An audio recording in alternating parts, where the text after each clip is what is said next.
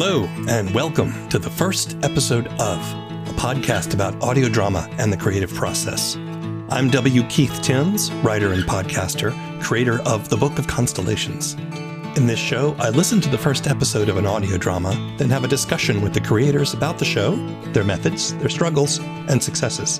Today, we're discussing the first episode of Care and Feeding of Werewolves.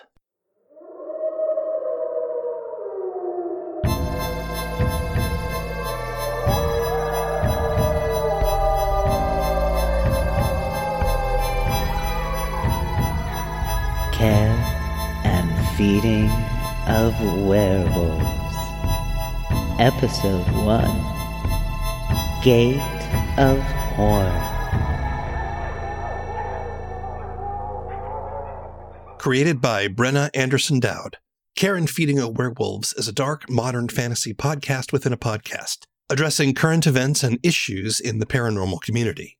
Hosted by Hazel Thornton, Witch for Hire, and Doctor. When her grandmother disappears without a trace, Hazel drops out of her medical residency program to look for her and take over the family clinic for supernatural beings, only to find more people are going missing.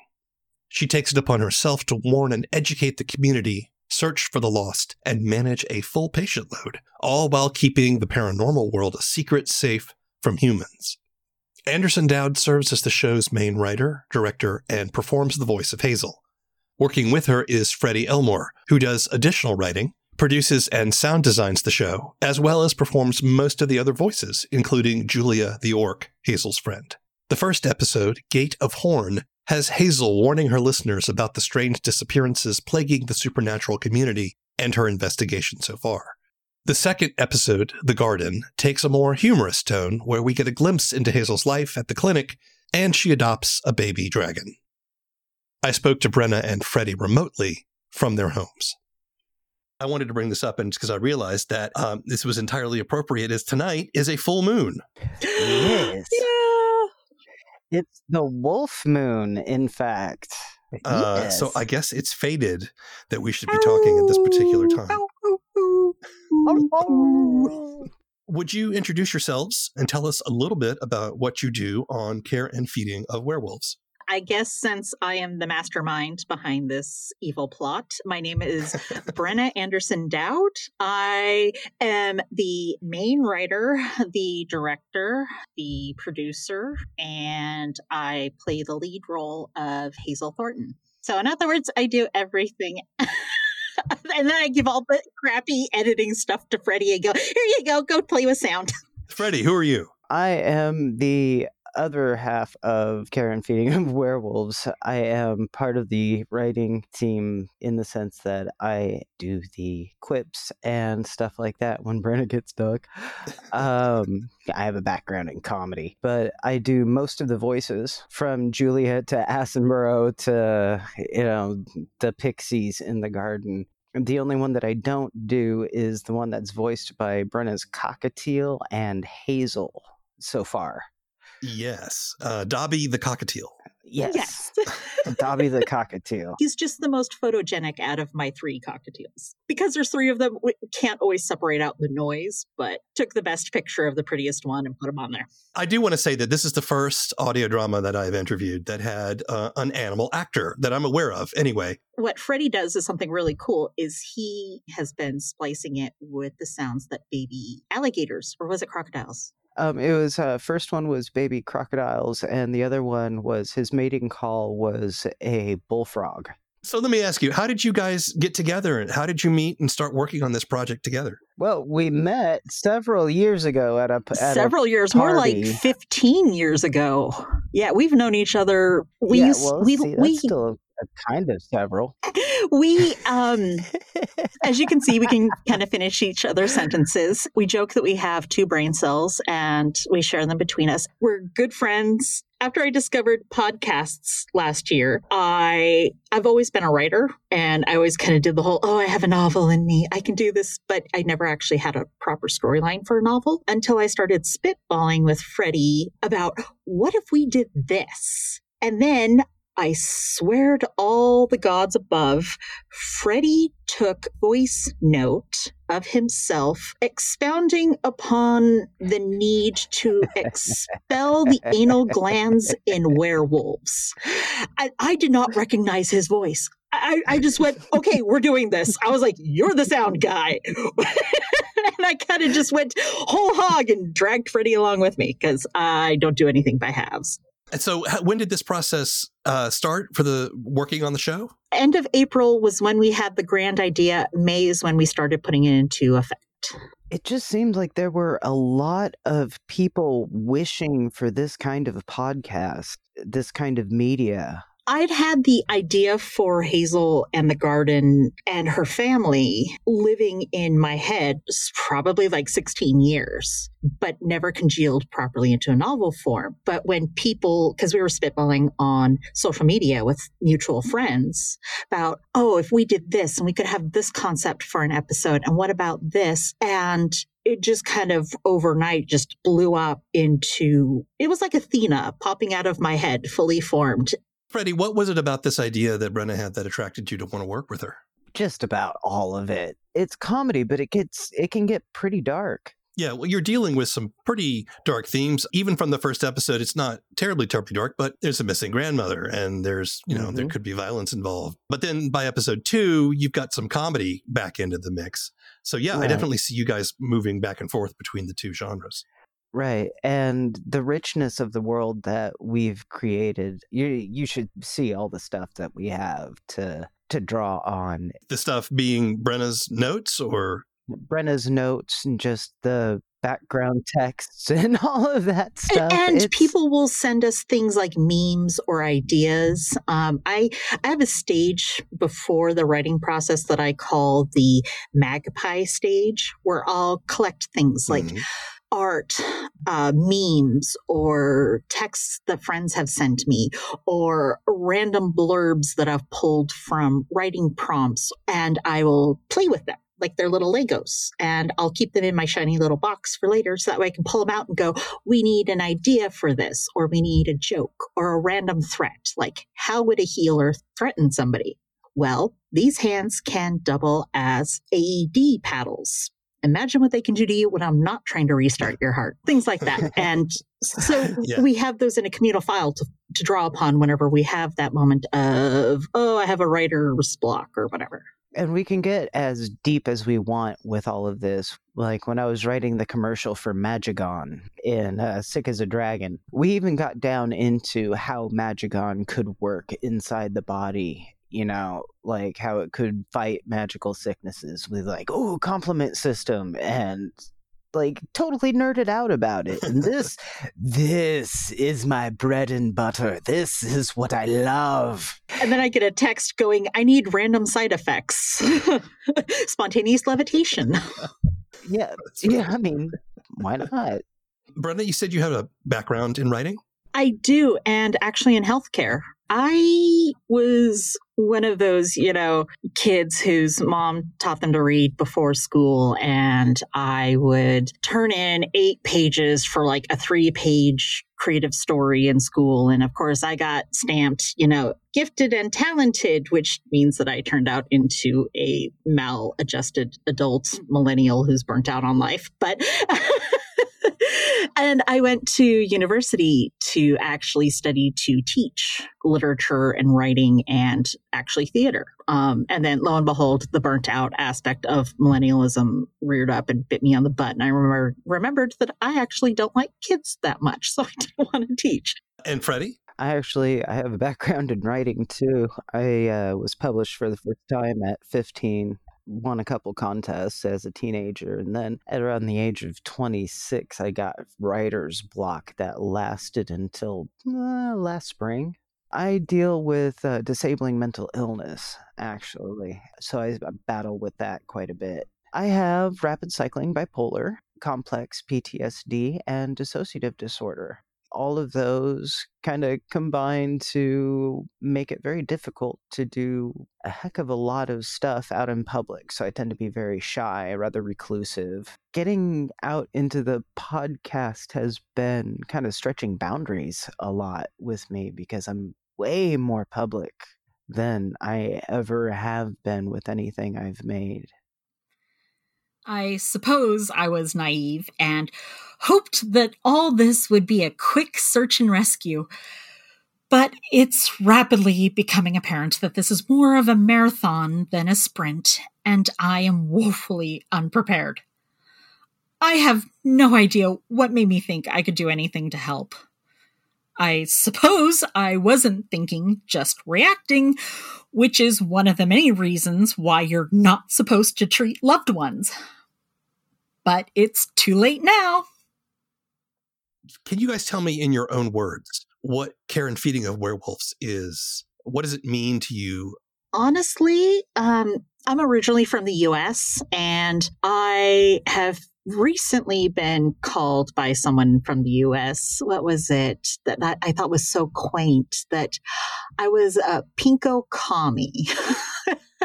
And now that I'm living here in Canada, I fit in mostly with Canadian outlooks and politics here. Like Freddie's mentioned, he's disabled. I also have mental illnesses in a different range, and I'm able to work, but only because of the supports that I have here that weren't available to me in the US. So and having worked in healthcare, especially because I was working in healthcare when the Affordable Care Act was being debated.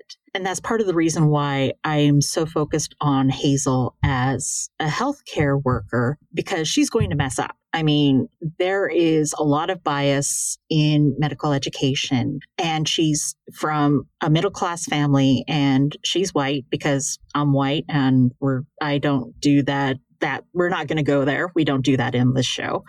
Every character is written for whoever is cast. Like Freddie got to write his own character. The couple of people upcoming here soon have a say in their characters. And I looked at them because I know them from way back. I went, okay, We did have a token straight guy. It's a cameo. Those token straights. It was completely by accident, actually, because we just asked because he's also a friend of ours. And we're like, hey, we found the token. And again, as a showrunner, I'm probably going to screw up too, because, I joke that I'm mostly straight, even though I'm bi because I'm married to a guy, and I'm white and I'm middle class. And so, especially if you have the power of somebody in the role of a doctor, I mean, Freddie and I could tell you horror stories about doctors who looked at us and made assumptions based on how we looked, on the money that we had or didn't have. Yeah. And so I want her to be an example of how things could be, of how care providers could be. But I also am absolutely against making her a white savior or anything of the like. So I want her to be human, as it were, because nobody's infallible. So that's kind of my little soapbox is I want to make changes in the world. I am going to do it through stories. So these are stories about Hazel, who most of her patients are people that are certainly not humans. Mm-hmm. These are people that are vastly different from the experiences that we, the listeners, have. So I think that's a really interesting frame for you to use. There's been a lot of issues around racial coding, like Julia is a half-orc. Traditionally, orcs have been coded as Black in nerd communities for various reasons. But if you actually go back through the history, as Freddie has been doing, they're originally from Italian folklore. Yep. They were mountain people. And so we're trying to take that away and separate that coding and again, take it back to the original part, because racism is going to play a major part of this. Because if you have people that look at people who are different because they're in a wheelchair, because they've got a different color of skin, because they wear some cloth on their heads, and people make assumptions and attack them, or even take hostages and shoot them up in the middle of a prayer, how do you think they're going to react to somebody who looks vaguely like a demon from their particular religion? There's no need to go looking for horror when it's right there in our own history. Freddie, you do the voice of Julia the Orc. Yep. So tell me, okay, Julia is traditionally a female name, but Julia the Orc uses he pronouns. What's going on with that? Julia is actually Vincent Julia, but he goes by Julia because of an interesting thing, and he was denied his grandfather's name when he was born because of how he looked when he came out of the womb. He was the product of a one-night stand into a very traditional Italian-American family. His mother was disowned for it, especially when the baby came out looking distinctly non-human. So he goes by Julia as kind of an, hey, fuck you, to his grandfather, you know? This is another story that happens a lot. It's people being ostracized by their family for things that they have no control over in their own life. Right. Julia was actually born female. In this case, it was used to his advantage that he's trans because it actually helped him fit in better with his peers. Most of his struggles come from being half-orc and trying to decide whether or not to undo the cosmetic stuff that his mother had done and whether or not to embrace his orcishness. Freddie, what does this show mean to you?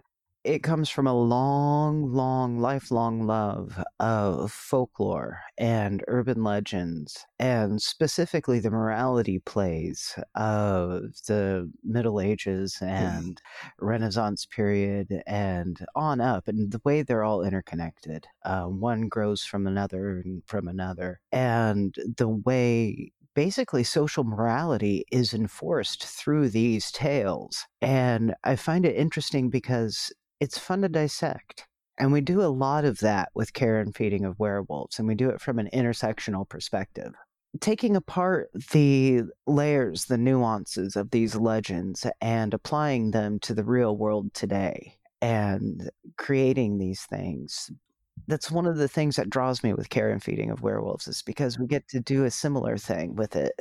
Yeah, you're right. Folklore, almost always, the stories that come out of that have some sort of moral lesson attached to them. We can debate whether you agree or disagree with the moral being taught, but they're exemplary tales. You know, they're designed to teach a lesson or to show a pattern of behavior. And I think it's interesting that you're sort of reappropriating that idea with the perspective that both of you are trying to bring to cultural relations and race relations and medicine.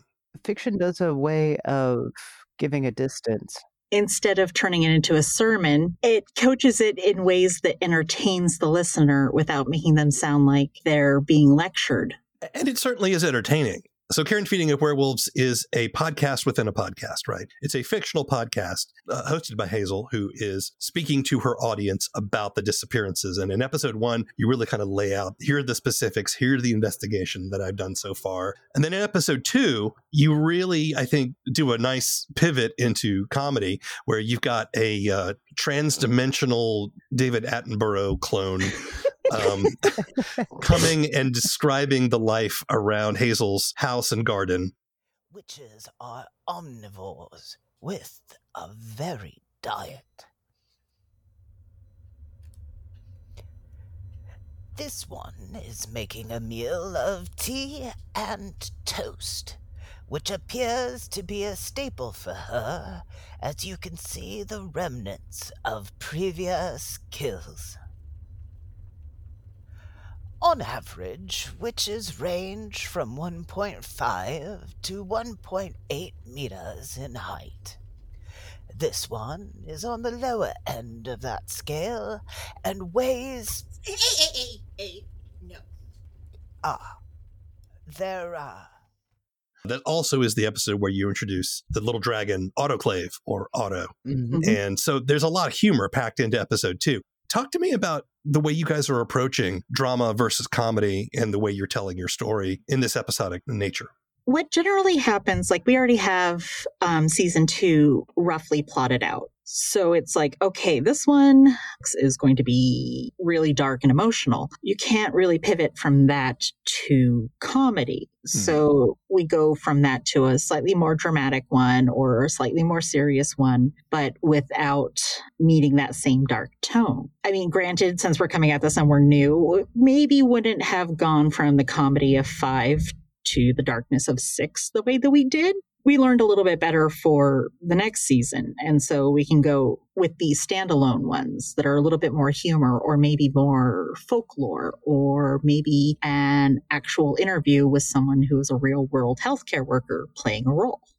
Hazel, I'm here. A half-orc intruder encroaches upon the witch's territory. Be down in a minute! This one has reached an adult height of 1.8 meters. Note the missing canines. This puts him at a disadvantage when it comes to defending himself and his territory.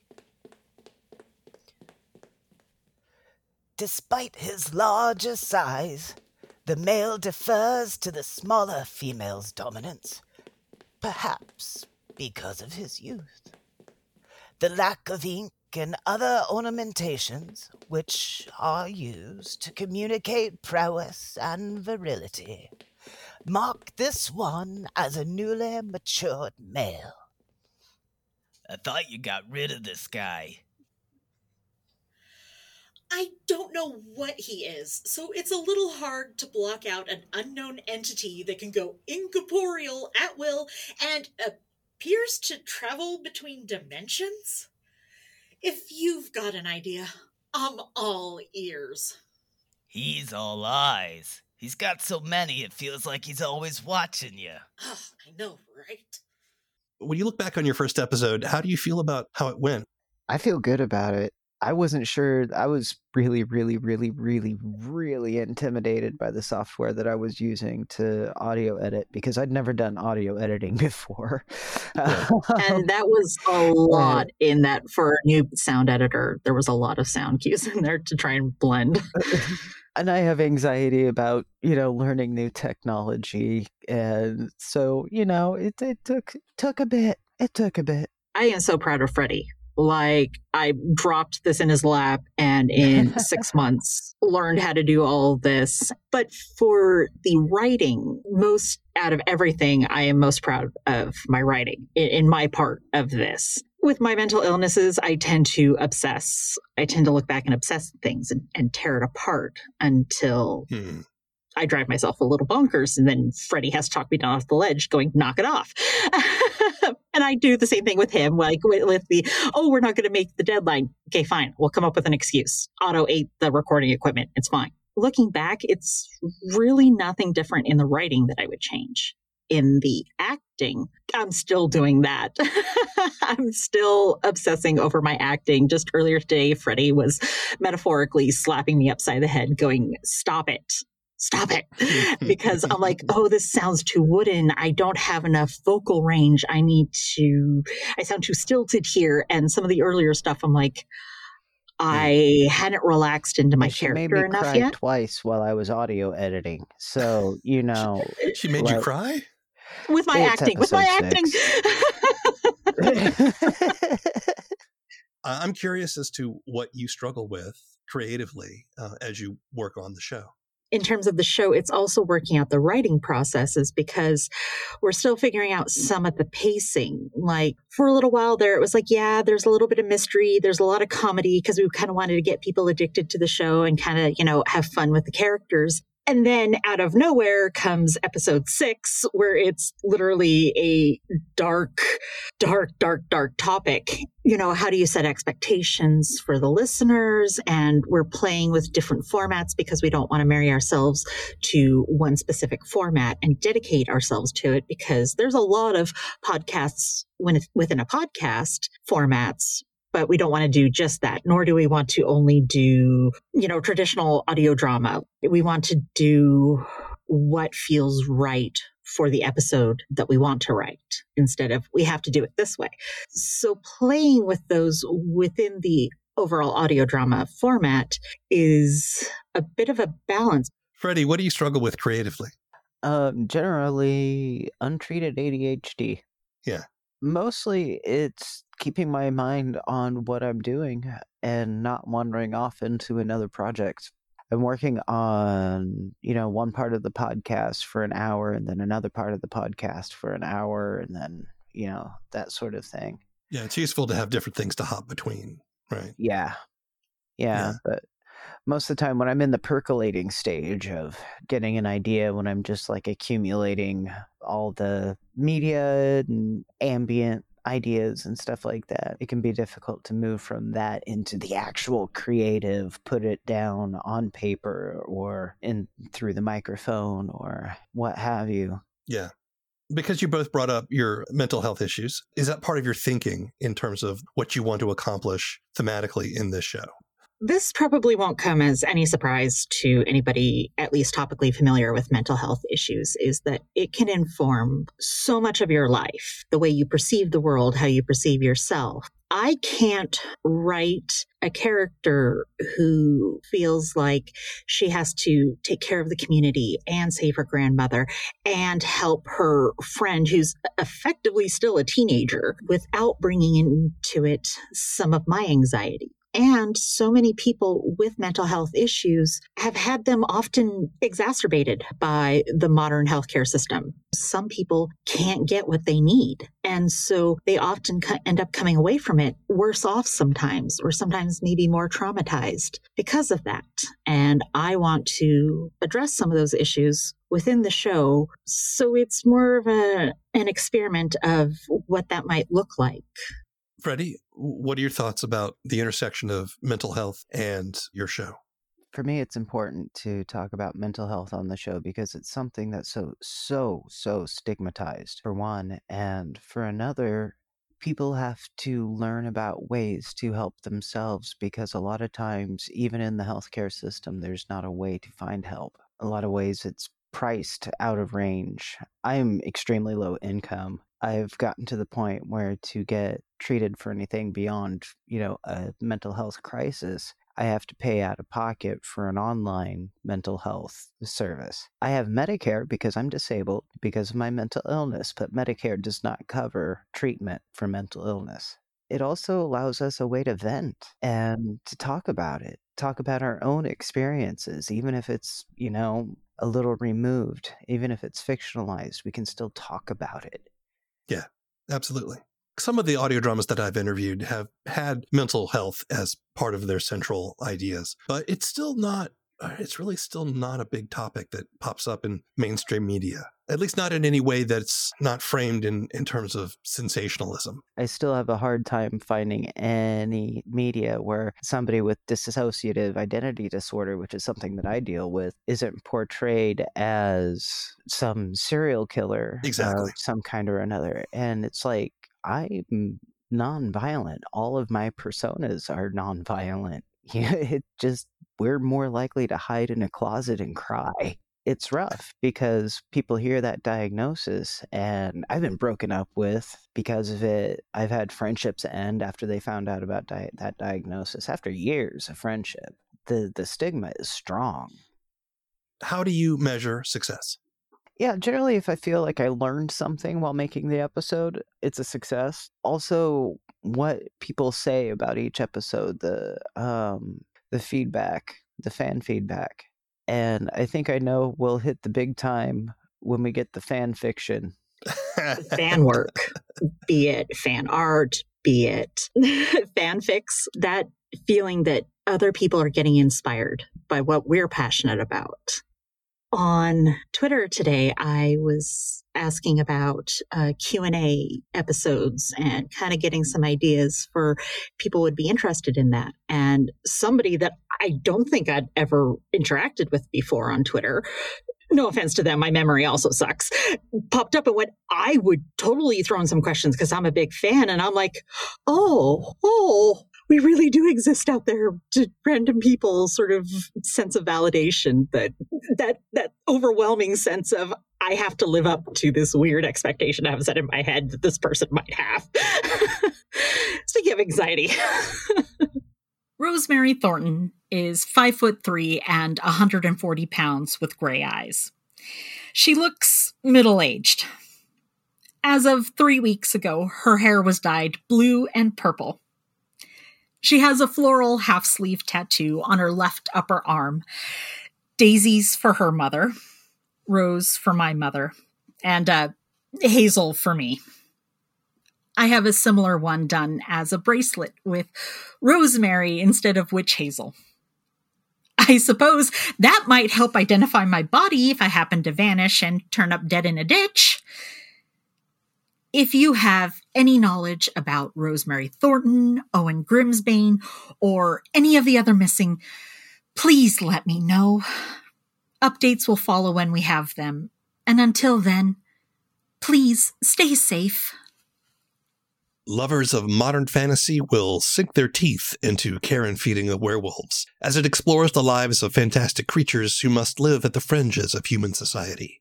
The show also isn't afraid to experiment with tone and format to tell the story it wants to. But deep at its core, it's about challenging assumptions and questioning how society treats those who need care, compassion, and healing. You can listen to Care and Feeding of Werewolves on most major podcast platforms, or see our show notes for more information. The first episode of is written and produced by W. Keith Timms. All opinions expressed in this show belong to the people who expressed them, and not necessarily to anyone else. The theme song is Mockingbird by David Mumford. The show's webpage is thefirstepisodeof.com. If you're an audio drama creator and would like to be on the show, send an email to thefirstepisodeof@gmail.com. If you like down-to-earth sci-fi audio drama, check out my show, The Book of Constellations, wherever you get your podcasts. Keep telling stories. It's the only way we're going to get out of this mess. Until next time.